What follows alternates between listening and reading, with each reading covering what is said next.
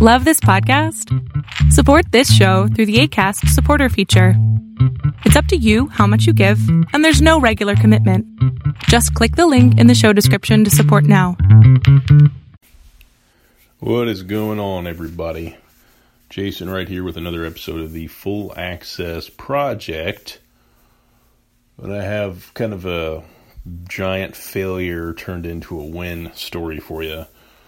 So, obviously, if you've never heard this before, the Full Access Project is the journey of an entrepreneur. So it comes out twice a week, and then the main podcast with other entrepreneurs comes out once a week. It's a little bit longer, a little bit more editing, and a lot more editing and cleaned up. So kind of two different shows within the same podcast, but you'll get a kick out of this. And the reason I'm doing this is because we live in an Instagram world where so much is so fake out there. Everything's about wins and Lamborghinis and success, and that's just not reality. So my purpose here is to kind of set that record straight. So anyway, I'll reach out to a new client for a job, and I'm actually looking at the flow chart now, and I thought, and maybe because I didn't read carefully enough, but I thought I was doing a real quick email automation. So I kind of looked at it and asked some questions, and I was like, I've got this, no problem. So I bid the job as though it would take an hour. Well, I get into it deeper, and it was actually integrating ActiveCampaign, which I'm really comfortable with, into Shopify, which I'm not comfortable with. I didn't think it'd be that hard, and the Shopify store that this person had was quite large, a lot of money in sales in a year. And it was live, so it was like, hey, I can't screw anything up here. So 1 hour turned into, I don't even know, 4 or 5 hours yesterday. And I got to a point where I had to reach out to the client and say, man, I might be in over my head.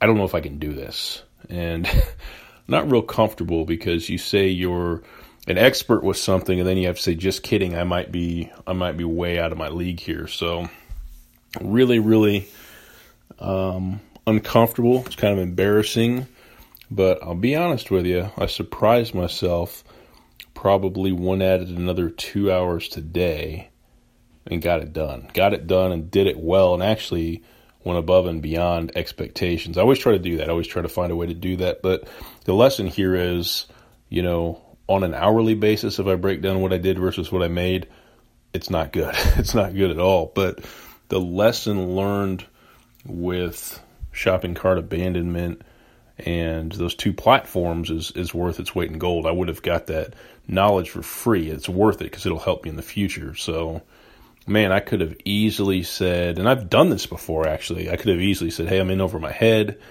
You owe me nothing. I'm out. I'm out. I thought about it. I actually did think about it. I was like, man, this is a lot. But I stepped back. I did some research, I did a lot of testing, and I started figuring it out. And then what I figured out was my initial assumption was way too complicated. There was an easier way to do it. So, man, big failure there from that standpoint, but I stuck with it. I refused to get up, and something good came out of it. And here's the beautiful thing. So this client's obviously real happy now with the end result.